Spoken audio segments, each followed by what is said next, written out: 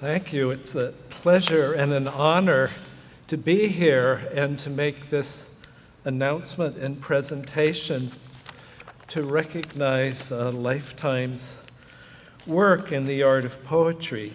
I'm from the San Francisco Bay Area, and for young poets now, and when I was a kid thinking about writing poetry and finding my way into the basement of City Lights bookstore in North Beach in San Francisco and taking down small, then printed often on mimeograph, books of poetry. The name of Robin Blazer was already the stuff of legend. Robin was born in Denver, Colorado in 1925.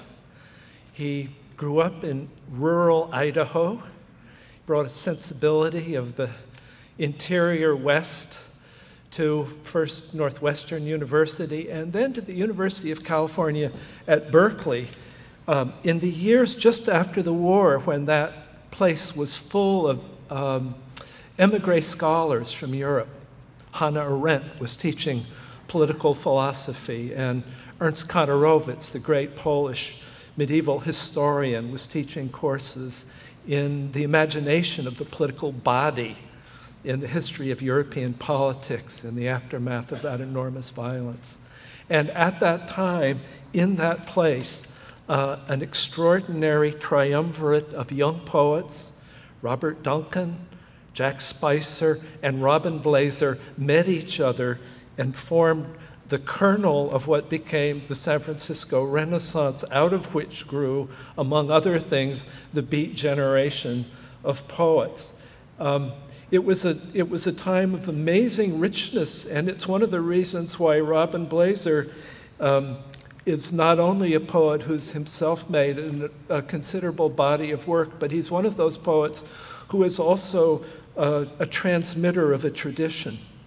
The traditions that collided and came alive in San Francisco and Berkeley and Northern California in the 1950s and in the early 60s combined a lot of different elements. The poetry that got to be called the Black Mountain group of poets, that got to be called the New York School of Poets, that got to be called the Beat generation, were all reading each other and writing to each other and for each other, publishing under the radar in those years in the small magazines that we then found in the new bookstores that were springing up at that time.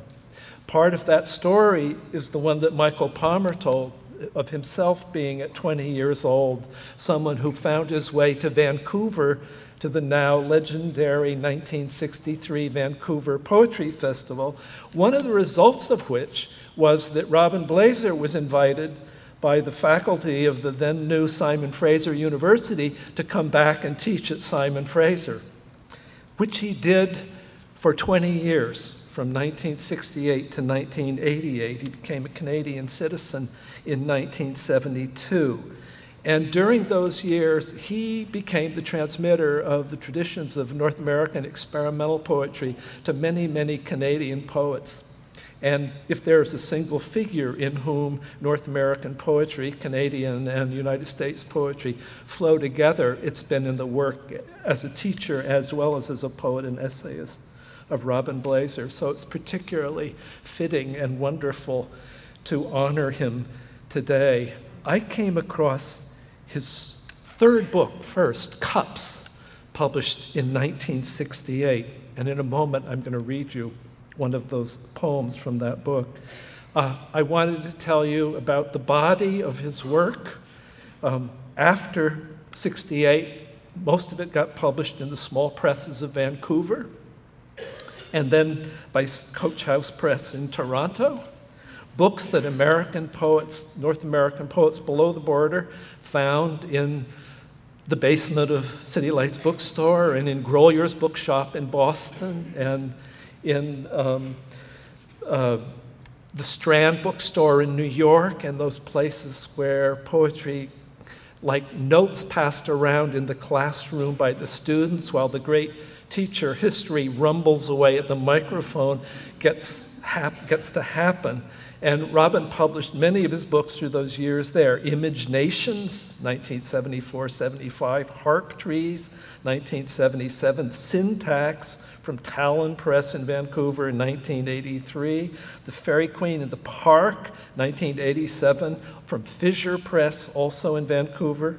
Then he made the big leap to Toronto with Pell Mell in 1988, and the earliest version of The Holy Forest, which is the collected volumes of his work, and which is, like Whitman's Leaves of Grass, one record of an ongoing project in poetry that's yet to be completed. The latest version of The Holy Forest is going to be published by University of California Press in this coming fall, and so are the collected essays of Robin Blaser, Fire, going to be published this fall in California. In addition to that, there's the book edited by Miriam Nichols of writing by and about Robin and his effect on the poetry of Canada America, even on Sundays, and another book of essays by younger writers and poets to honor Robin's way of seeing the world, called The Recovery of the Public World. I want to just take you back for a second to my own reaching up onto that bookshelf in San Francisco and taking down a book of poems called Cups, which I thought at the time vaguely had something to do with the tarot, and reading what was then still the radical idea of a very simple, short-lined free verse poem. I'm going to read the whole poem, but listen into the last stanza where about 5 things happen at once, because that's that particular intensity of Robin Blaser's imagination, which put together the sort of analytic realism of the Black Mountain tradition with something visionary in the tradition of coming out of Yeats and Shelley and Blake, with something of personal intensity that makes the private life public and the public life private in the lyric. The intensities of these branches of willow open. What is it broke the skin? How lovely the jewel of under the skin. Neither dark nor light is my true love. The blood whose beauty crosses the hand like money will fight for that true love. Please welcome and honor Robin Blaser.